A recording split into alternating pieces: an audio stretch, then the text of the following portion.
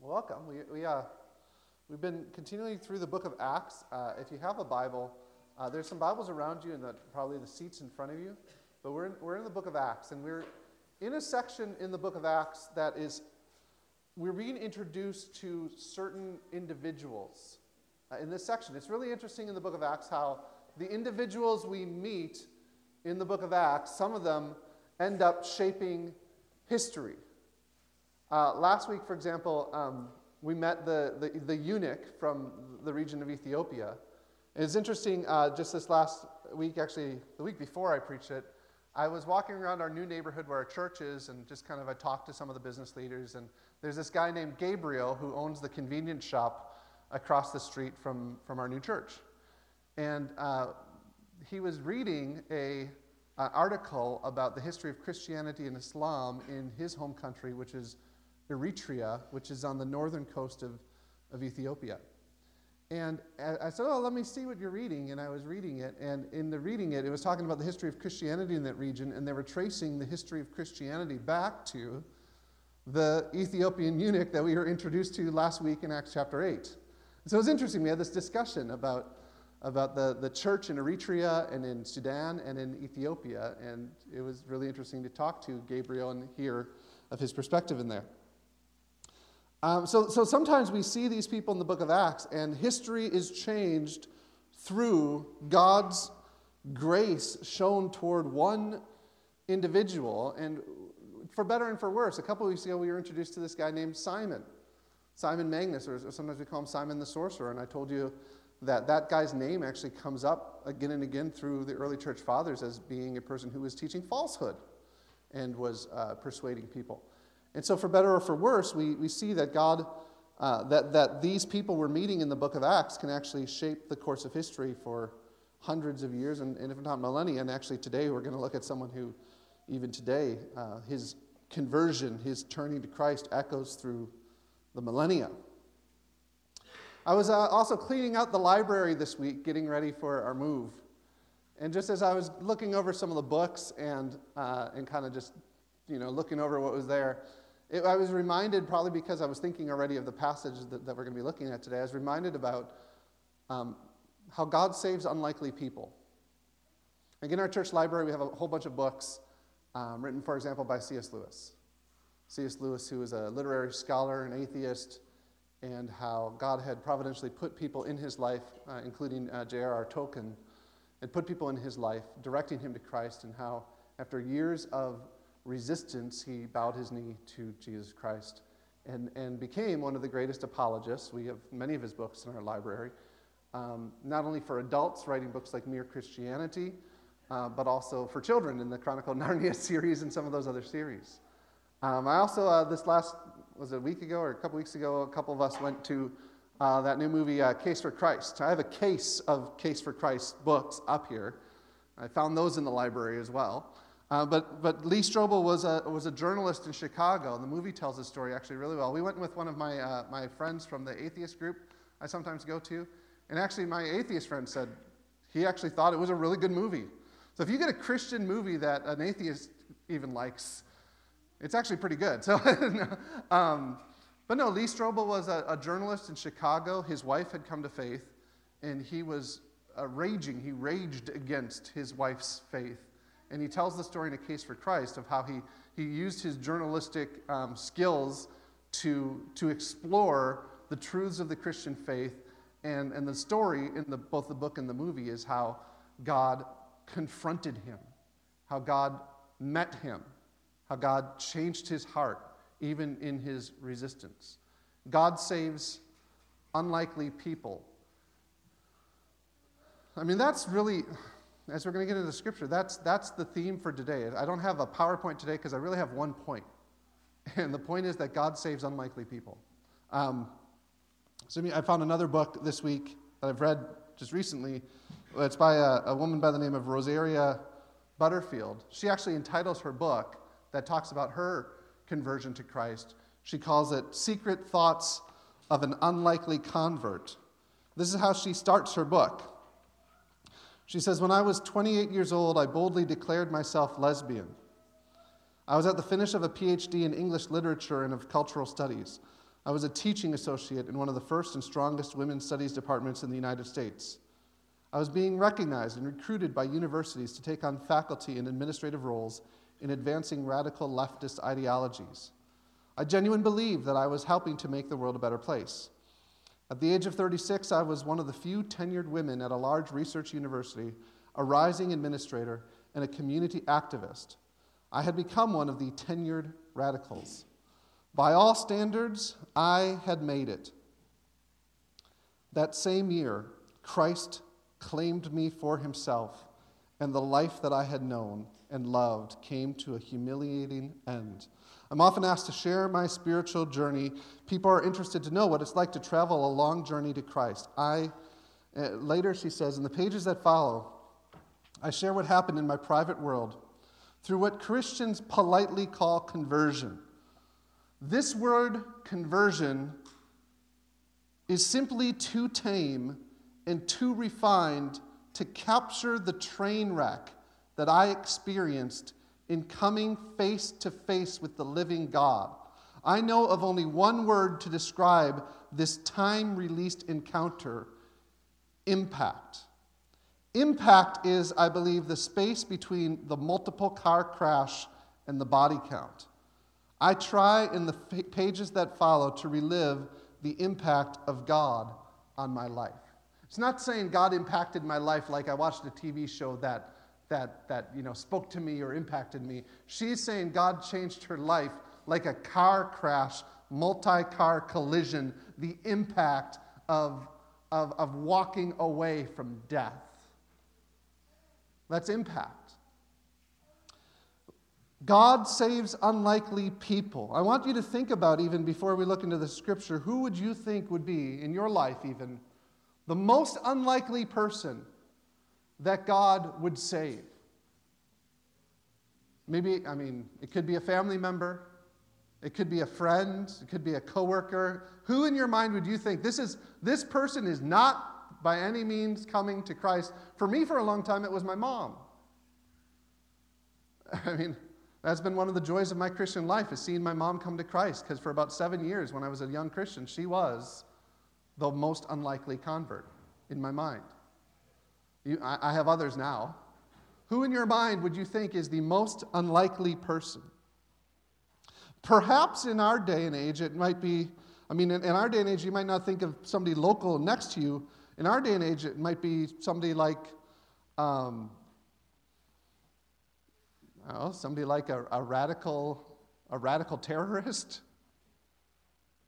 Imagine this. There's been a lot of research lately in the process of radicalization. There's been articles written about what would take a person and turn them into a terrorist. The FBI defines radicalization as the process by which individuals come to believe their engagement in or facilitation of non-state violence to achieve social and political change is necessary and justified. And I want to paint a portrait of one unlikely convert for you, a portrait of a radicalized religious terrorist, and this is based upon his own accounts. I'm painting this picture of an unlikely convert. Imagine this. A youth from a visibly minority religious group spends his childhood in one of Europe's cultural centers. As he grows up in his childhood, his parents continuously point out to him the depravity of the city and the culture around them, and thus the boy spends his childhood in cultural isolation.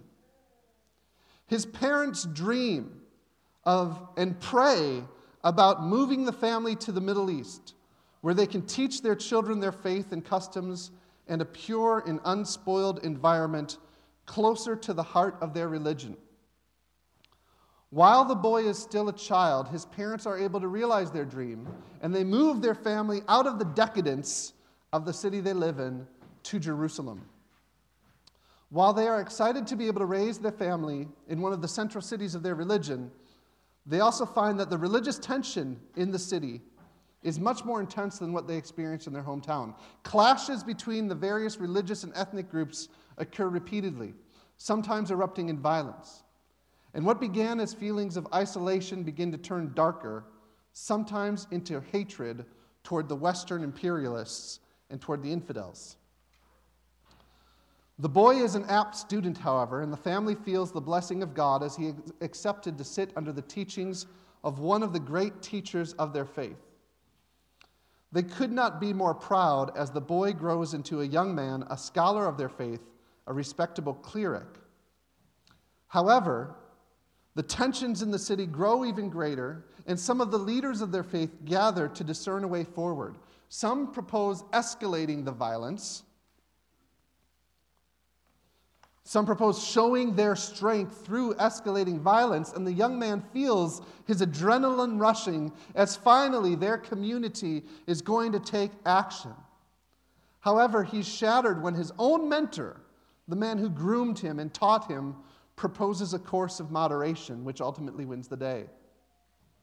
After that day, the young man breaks with his teacher, and from that moment on begins to align himself with the more radical elements, first in Jerusalem, but ultimately finding himself leading a delegation up to Syria to join in the movement to purify his religion, in part by eradicating Christianity from the world.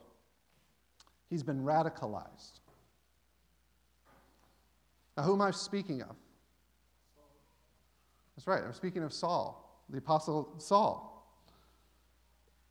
This story of radicalization today, people are studying, and it's often about a person named Abdul or Muhammad, but you see some of the same things happening in the life of Saul, who becomes Paul the Apostle. Paul, then called Saul, his Hebrew name, was born in the city of Tarsus. He was born in a city in central Turkey. Tarsus at the time was one of the most cosmopolitan cities in the Greek Empire. It was actually the seat of Stoic philosophy. It was one of the major cultural and philosophical centers of the empire. Saul, as a Hebrew boy, would have been shielded, obviously, from the idolatry of the city around them by his parents. And when Saul was still a young kid, probably before he was 10 years old, his parents moved him to Jerusalem, him and his sister. Saul in Jerusalem showed an aptitude for study and was accepted to sit under the feet of Gamaliel, who was one of the teachers of the day, the top Jewish teacher of the day. He was trained under the matter of the Pharisees, a conservative sect of Judaism. And his teacher, later in life, when the religious tensions about Christianity started erupting in the city of Jerusalem, it was his teacher Gamaliel who proposed a moderate solution. In Acts chapter 5, Gamaliel says, basically about the Christians, Gamaliel says, if this is from God, we can't stop it. If it's not from God, it will fade away. And after Gamaliel proposes a moderate posture toward Christianity, you see Saul aligning himself more and more with the radical elements in the city. So we saw our first encounter with Saul of Tarsus was through Stephen's stoning in Acts chapter 7 and 8.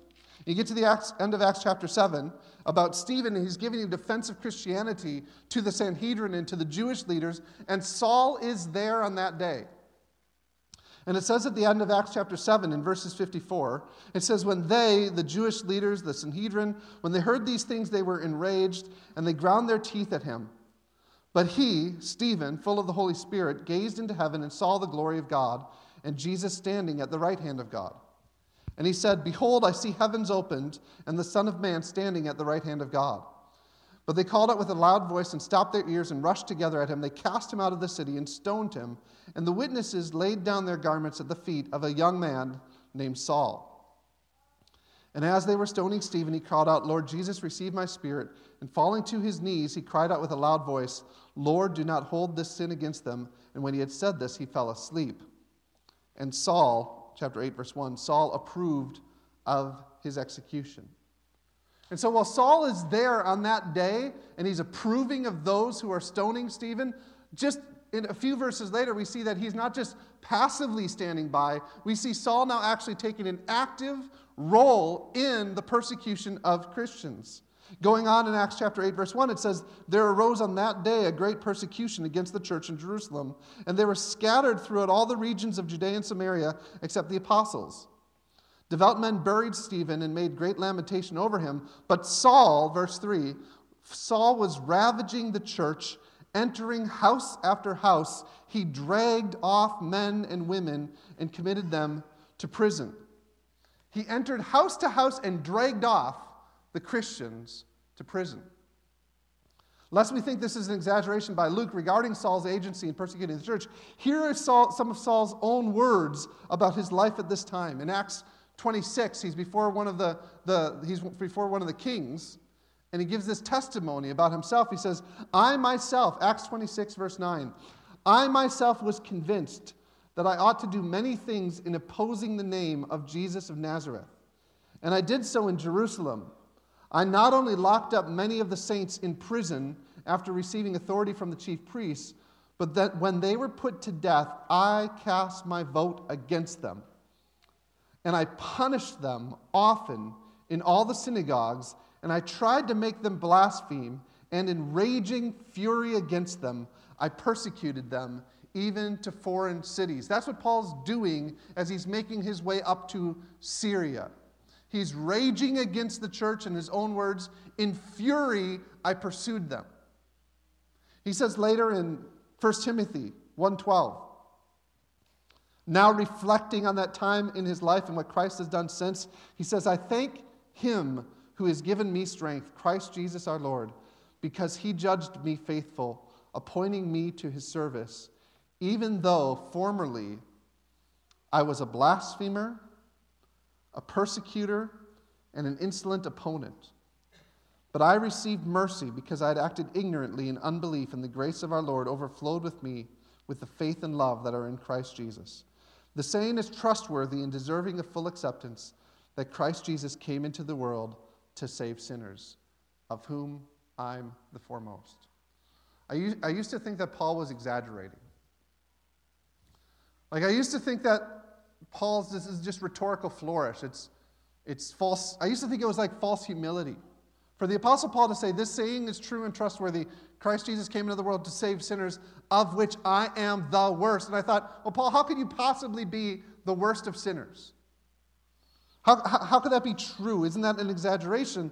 But if you think about it, that Paul understood that his goal of his life, in his fury and his rage and his hatred toward Christians and toward their Savior, Jesus, in his fury, if Paul would have had his way, the church of Jesus Christ would have been eradicated from the beginning. That if he would have had his way, the good news of salvation as a free gift of God's grace, the good news of God's transforming grace that has rescued billions of people throughout history from lives of sin and shame, the good news that Jesus has provided a way to God, the only way to God, if the Apostle Paul had his way, the knowledge of Christ would have faded from the earth.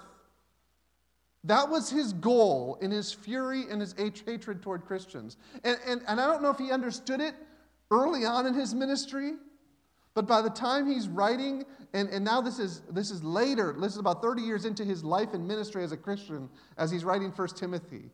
And he reflects back and he says, I thank God for the grace that he showed upon me, because though I was a blasphemer and a persecutor, God displayed his mercy and his love in me. And though that I was the worst of sinners, Christ Jesus saved me.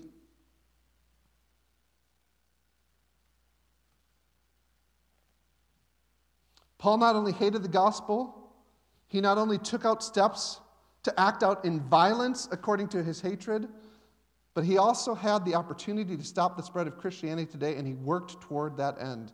There was not a more unlikely person for God to save. And here we are, we're just going to read Acts chapter 9. And we're going to see this conversion of this unlikely person. So if you could read with me together in Acts chapter 9, we hear the story of this unlikely saint. It says this, but Saul, chapter 9, but Saul, still breathing threats and murder against the disciples of the Lord, went to the high priest and asked him for letters to the synagogues at Damascus.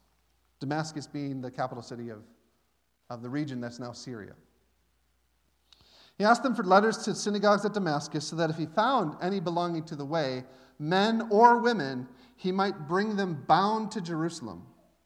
Now as he went on his way, he approached Damascus, and suddenly a light from heaven flashed around him. And falling to the ground, he heard a voice saying to him, Saul, Saul, why are you persecuting me?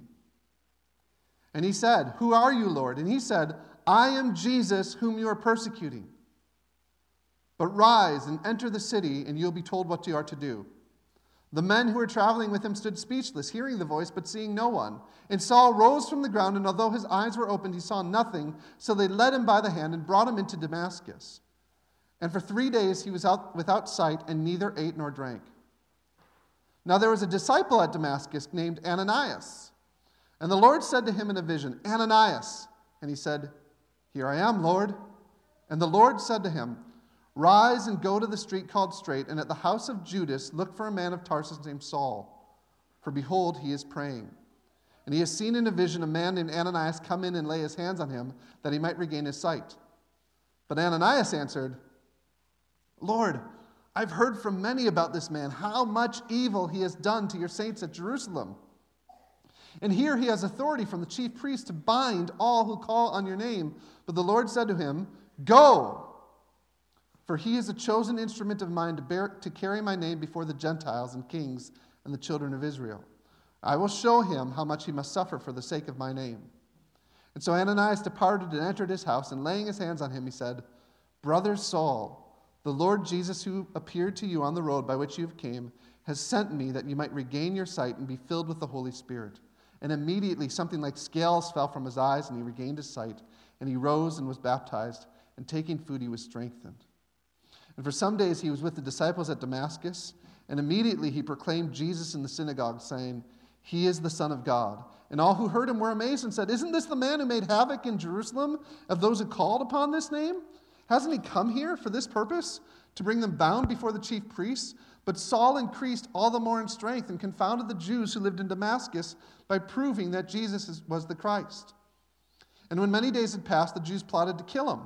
But their plot became known to Saul. They were watching the gates day and night in order to kill him. But his disciples took him by night and let him down through a basket in the opening of the wall, lowering him in the basket. And when he had come to Jerusalem, he attempted to join the disciples, and they were all afraid of him, for they didn't believe he was a disciple. But Barnabas took him and brought him to the apostles and declared to them how on the road he'd seen the Lord who spoke to him, and how at Damascus he preached boldly in the name of Jesus. So he went in and out among them at Jerusalem, preaching boldly in the name of the Lord. And he spoke and disputed against the Hellenists, but they were seeking to kill him. And when the brothers learned this, they brought him down to Caesarea and sent him off to Tarsus. And so the church throughout all Judea and Galilee and Samaria had peace, and was being built up, and walking in the fear of the Lord and in the comfort of the Holy Spirit, it multiplied. Thus far God's word. There's really just one message that if I could, as I was reading this week, it's only one simple point. And the simple point is that God saves unlikely people. And that's it. That's it. As we go through this text, that's it. God saves unlikely people. That's why I want you to think in your life of the unlikely people, the unlikely converts in your life. There's no one more unlikely than the Apostle Paul. Jesus saves unlikely people, and he does so in spectacular ways at times, but every unlikely conversion, there's a personal revelation of Jesus Christ. What happens here in this text is not like happens to the eunuch the week before or the passage before. It's not that God sends somebody to go and to speak to the Apostle Paul. It's not that the Apostle Paul is sitting in a chariot reading the Bible and somebody walks up to him and he says, Hey, can you help me understand the word? No, he is going to arrest and to persecute Christians, and Jesus Christ stops him in his tracks, reveals himself to him, shows him that he is the risen Lord, shows him that he is the God who Paul is persecuting. Jesus reveals himself. The idea here is Jesus, he sees a revelation of the Lord, and his all the eyes that he has seen before, he is now blinded for 3 days. And the next time he sees again, he sees everything in his life with new eyes. And that's what happens to the Apostle Paul. That's what a true conversion does. A true conversion sees Christ. This is the song, I was blind, but now I see.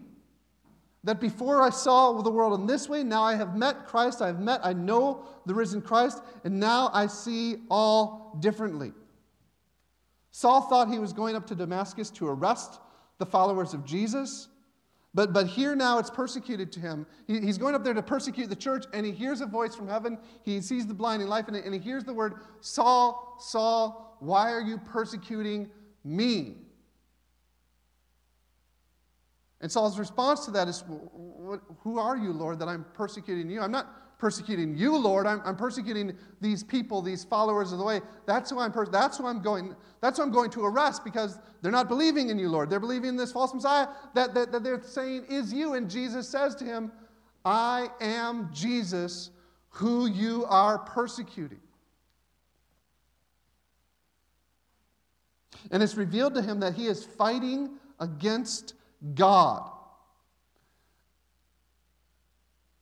I'm trying to look around here today, and some of you, I don't know where you're at with the Lord Jesus, and I want to share with you that if you're struggling with faith in Christ, that if you're struggling, maybe you think you're struggling against, I don't know if I can believe in the idea of Christ.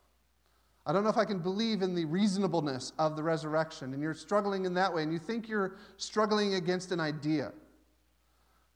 Or there might be people who are struggling against you. There might be some of you who are struggling against the faith of others or Christians who treated you badly. There might be some of you who think you're fighting against the faith of your parents. And what is revealed here is that Paul is, yes, he is persecuting Christians, but what Jesus reveals to him is he's not fighting against these followers of the way. Jesus reveals to him that he's fighting against very God himself. He's fighting against Jesus himself. And I'll tell you right now, it doesn't do good to fight against God because we're not strong enough to win. The only strategy when it comes to fighting against someone who is overpowering, the only strategy is surrender. And that's what Paul sees on this road to Damascus. He surrenders because he sees that Jesus is bigger than himself. Not in this text, but when Paul's recounting this experience later in Acts chapter 26, he says that God has said something else to him. And I want to look at that very quickly. In Acts chapter 26, verse 14, Paul's recounting this conversion, and he says, when they'd all fallen to the ground, I heard a voice saying to me in the Hebrew language, Saul, Saul, why are you persecuting me? It is hard for you to kick against the goads. It's hard for you to kick against the goads.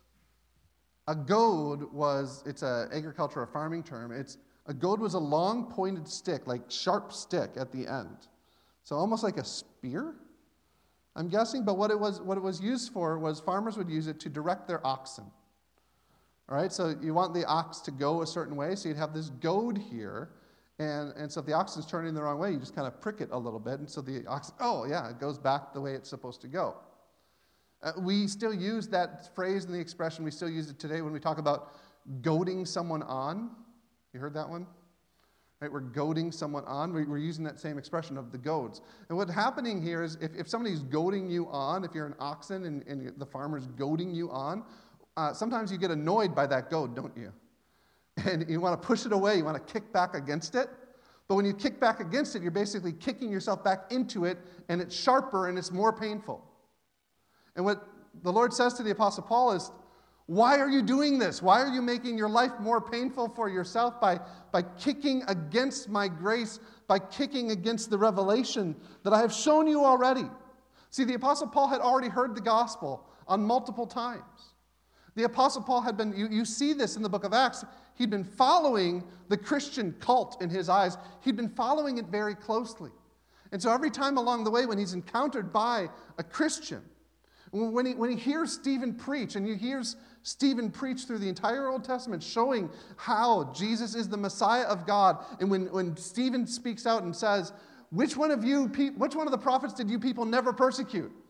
And Stephen is telling all the Jewish leaders they are kicking against God's goad of the Old Testament. They're kicking against God's revelation in Christ.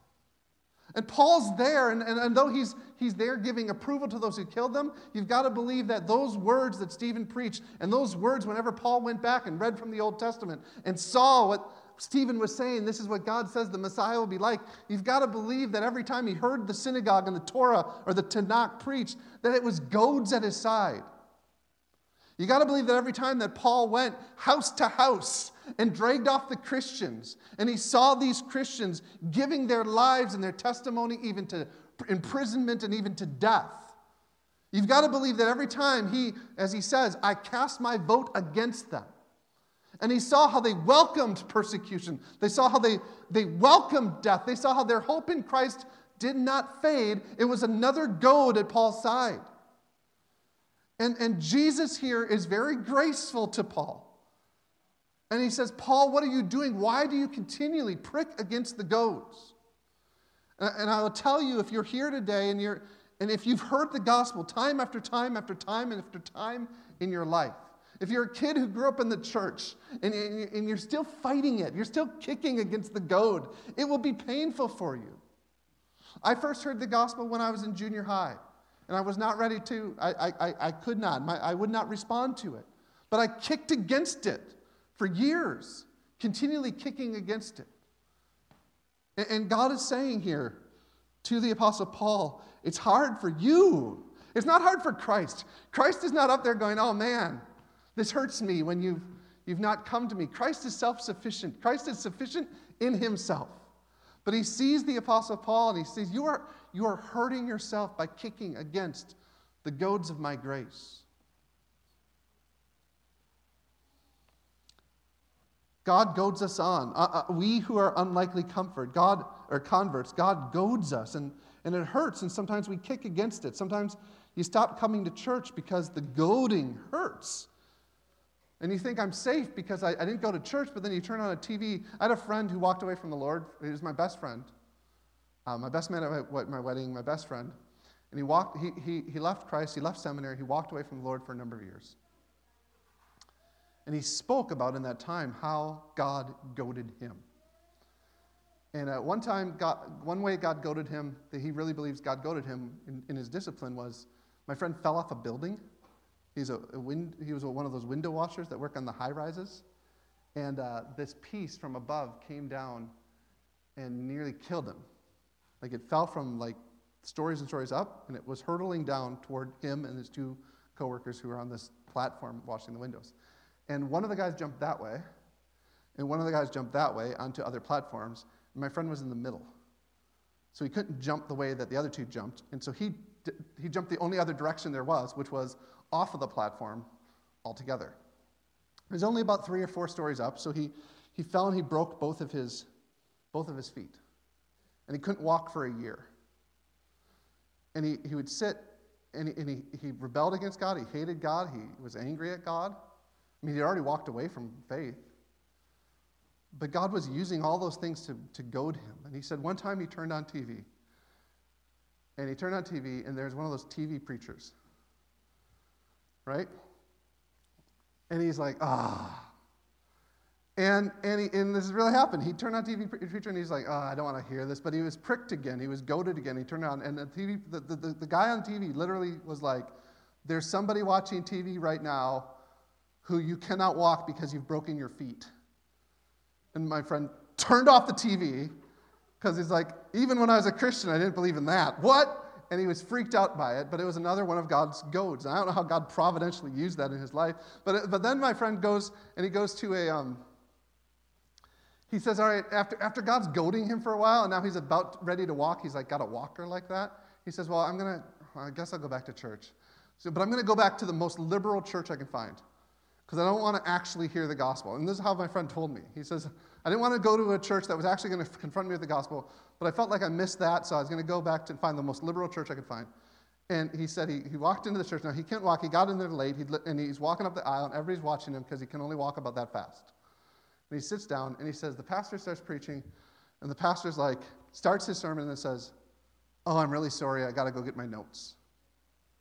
And so the pastor leaves the pulpit, goes into his office for a couple minutes, and my friend Kevin is sitting there going, what is going on here? The pastor gets back up into the pulpit, preaches for another 5 minutes, then says, oh, I had an illustration I wanted to show you, and I got to go. And he leaves the pulpit again. And my friend is like, this is so stupid, why am I here? So my friend in the middle of this church service now gets up to leave. But again, he can't really walk, And again, he had to sit in the front because he came late. And so now he sits up and he walks out of the service as slow as he walked in. And it's just another thing that God goaded him, and he just couldn't get away. And then you had also, like, a lot of his friends just fell off the radar, but you had other friends like me and another friend from seminary that continued to love him, continued to be patient with him, continued to goad him. And a story of God's grace of how he walked back, of how he came back to faith. As much as he tried to run away, he couldn't escape the goads. This informs how I pray for my unlikely convert friends. It informs how I pray for my brother. It informs how I pray for people who are walking away. I pray that they might feel the goads. I pray that they might feel the goads that are God's grace to prod them back to him. It's a way to pray for your family and for your friends. Pray that they might feel the goads. And so the Apostle Paul has felt the goads. Jesus knows the Apostle Paul has kicked against the goads. And Jesus says, Saul, Saul, why are you persecuting me? It's hard for you to kick against the goads. And Saul sees the risen Lord, and he falls on his knees, and he surrenders. Conversion is not... there are books like Case for Christ where it happens after a long exploration of having my questions, my questions about the faith answered.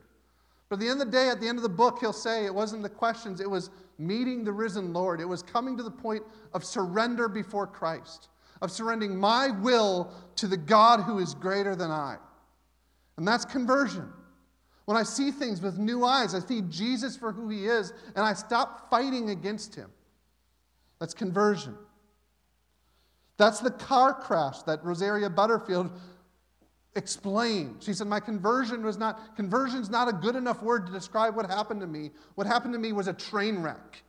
What happened to me was a car crash that I had to walk away from. And if you're a Christian, this is your hope for your friends and family. If you're a Christian, your hope for your friends and family is that they will experience God, that they will experience the gospel. You can help them by goading them. You can help them by sharing the gospel with them, by sharing the scriptures with them, by sharing your life with them, by sharing your answers with them.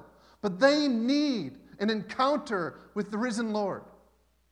If you're here who are a Christian, you know what I'm talking about. You know when God has encountered you, when God has stopped you in his tracks, where God has not allowed you to kick against the goads anymore, when God has said, I am here, why are you fighting against me? Surrender.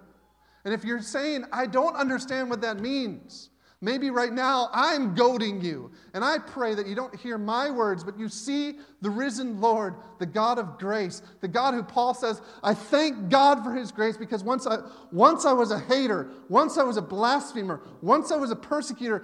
During all that time, Paul thought he was doing his religious duty. But he said, I was a hater of God, I was a hater of man, until Jesus confronted me with who he is. And that's our hope, and that's our prayer. That's why we pray for the lost. Because it will take a supernatural act of God's revelation of his grace to them to save them.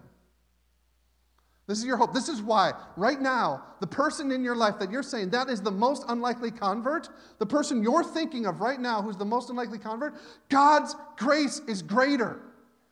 If they were to see God's grace, if they were to see a revelation of Jesus Christ, they would fall down on his knees and worship him. And so that's what you pray. God, goad them. God, open up their eyes. God, reveal yourself to them. And when that happens, they cannot do anything but surrender. The effectual call of Christ upon their life is not something to confuse us as Christians.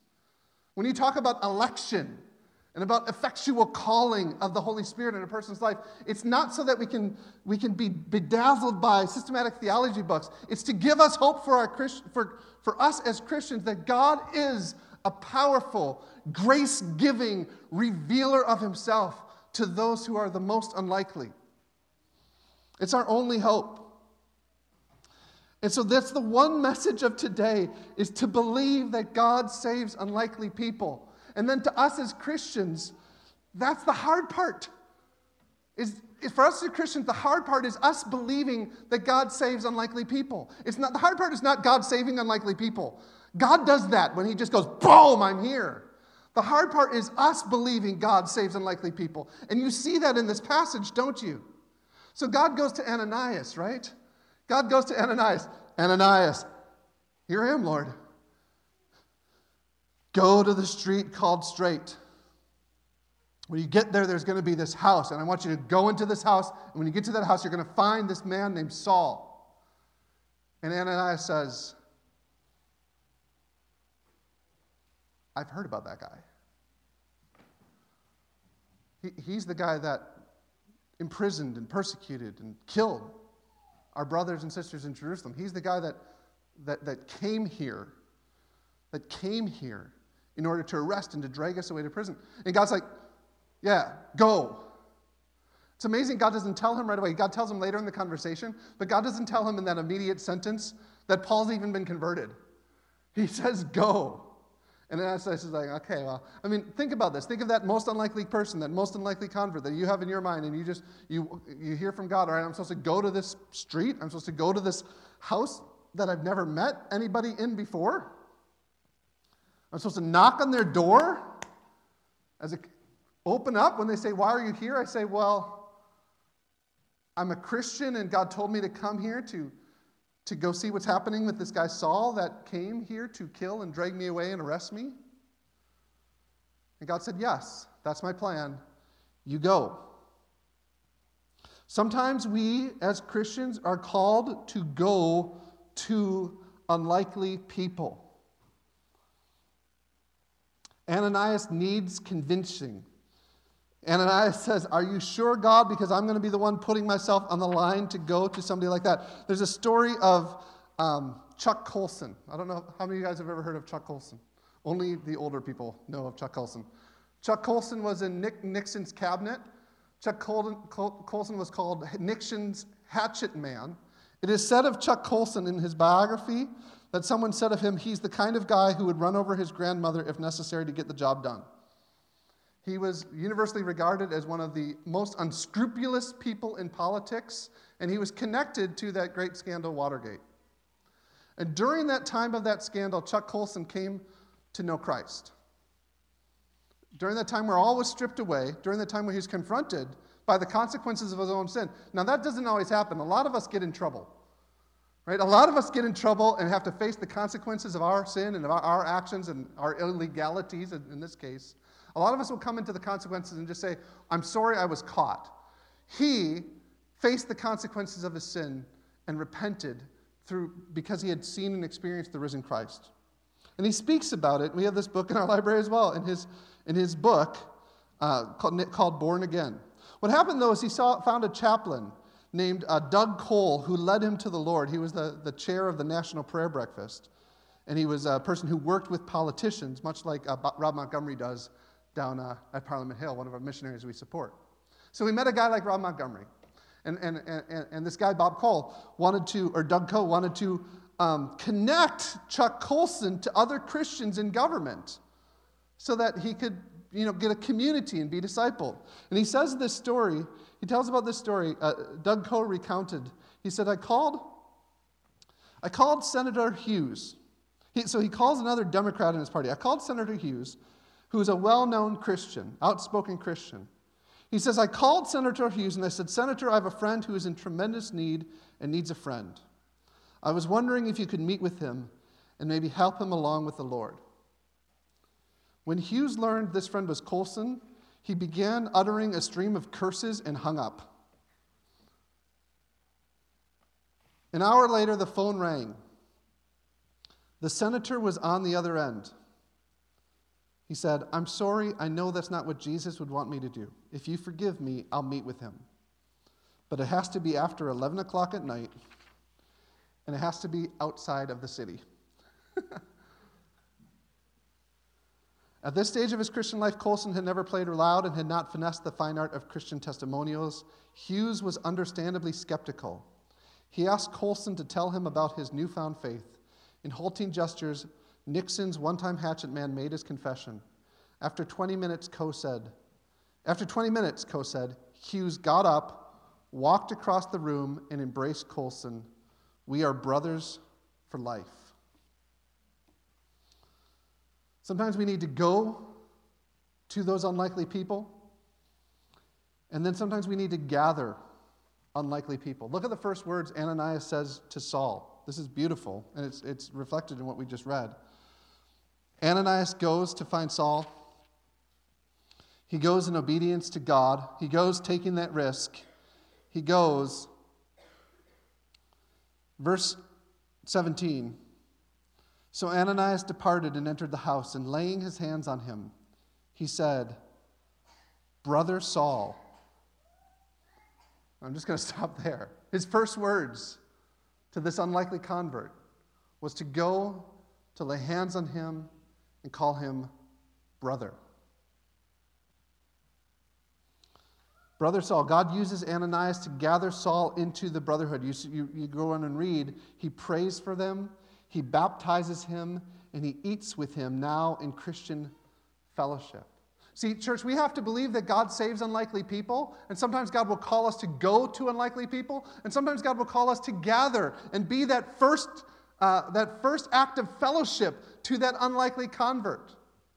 And it can be a hard ministry to go to the unlikely converts and be the first people who welcome them in. And sometimes those unlikely converts aren't ready to yet come in to be part of the Christian community. In fact, the Apostle Paul, after this moment in Samaria, he goes and preaches Jesus, but he has to go and recalibrate his entire world at this point. And what happens is not talked about in the book of Acts, but it's talked about in the book of Galatians. The Apostle Paul actually takes 3 years and just goes out to the wilderness to recalibrate. Paul says in the book of Galatians, I didn't consult with any man, but I went out into the wilderness of Arabia. And he spends 3 years recalibrating his entire world. He speaks in 1 Corinthians that that's probably where he was actually meeting with Christ. But he was probably scouring the scripture and trying to make sense of what has just happened, because everything he based his life on previous has now been confronted by Christ, and now he sees nothing new in the same way again. And can you imagine Ananias? This is a hard ministry. It's a hard ministry to be on that front lines of welcome, but then seeing the person who you're welcoming, the person who you're seeing, okay, now Christ has changed them, Christ has changed their life, and then they wander off for a while, for 3 years. Because he wasn't ready to be welcomed fully in. But Ananias was called to go and to gather him. Rosaria Butterfield talks about in her book, like when she, after that train wreck of conversion that she experienced, she wasn't ready to start going to church right away. I mean, she was actually still living with her lesbian partner when she came to Christ.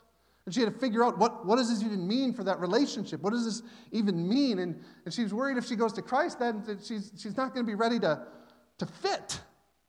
And so what that pastor did, the pastor who led her to Christ, said, all right, I will go and gather with you. And he went and he ate with her week after week. He went and he met her partner week after week. He went and he helped her, and he gave her encouragement to explain to the people in her life, to her bosses at her workplace, about what now this means, this new life in Christ means. And that pastor was patient with her.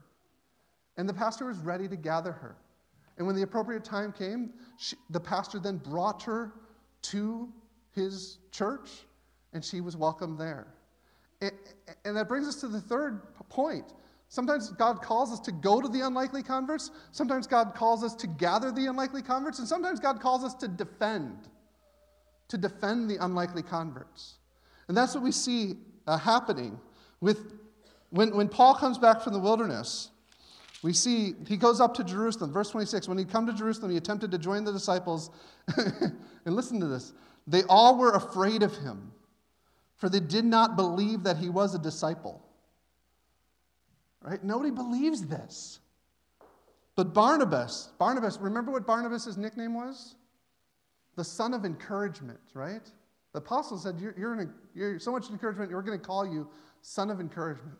Barnabas took him and brought him right up to the apostles and declared to them how on the road Saul had seen the Lord who spoke to him, and how at Damascus he preached boldly in the name of Jesus.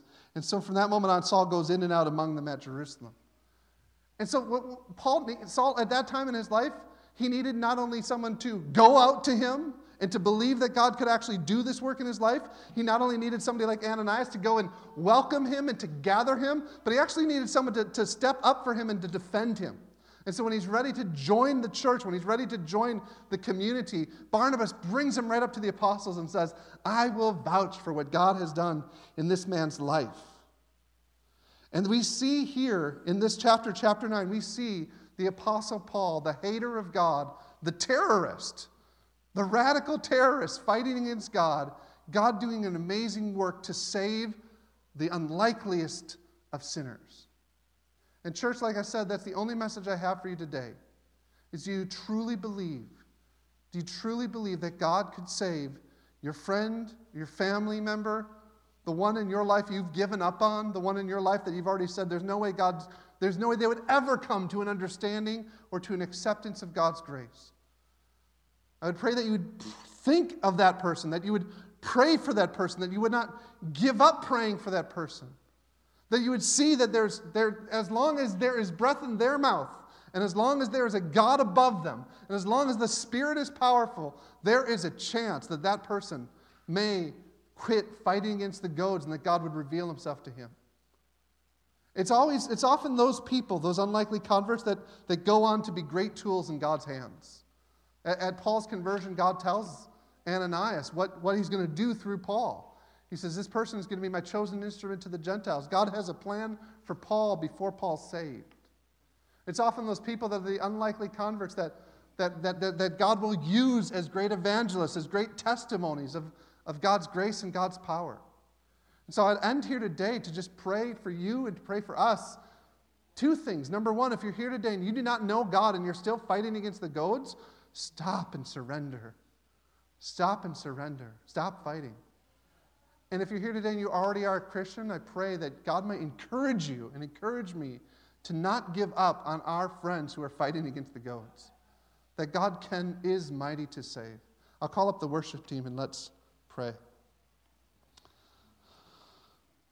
Lord, there are so many times where we get so discouraged and we do not see you moving. We forget about your work. We forget about your work of God, your work in our own lives. We forget about the power when you revealed yourself to us. We forget about how powerfully we saw you at first. We forget about that time where you took our blindness and gave us sight.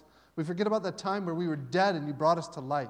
And we tend to think, God, that maybe we've done something, that maybe we did something in order to earn this salvation, but we did not, God. And I pray, God, that you give us humility to realize the miracle that our salvation was. The miracle that it was that you revealed yourself to us. Not just in an intellectual way, but in a powerful way that spoke and touched our soul and made us into those beautiful car wrecks. And Lord, I pray for anyone in here who doesn't know you, God, I pray that they would stop fighting. They'd stop kicking against the goads. They'd stop struggling against you. They would lay down their defenses, God, and that they would surrender their hearts to you, the Lord of the universe. Lord Jesus, I pray that you would reveal yourself to people here within the sound of my voice. It may not be right now. It may be this evening while they're trying to get to sleep. It may be tomorrow while they're doing a school project and they're confronted by a truth of the gospel and something they're studying. It might be through a neighbor or a family member reaching out to them. God, I pray that they would stop kicking against the goads, they surrender their heart to you. And Lord, I pray for us as a church that we would be praying for the unlikely converts. God, I pray that you give us faith to actually believe that you can seek and to save the lost. As Paul says, the statement is true. Christ Jesus came into this world to save sinners. God, I pray that you'd help us to believe that this week. I pray right now that you give one person to each one of us to pray for this week, to pray in faith that you are the God who saves.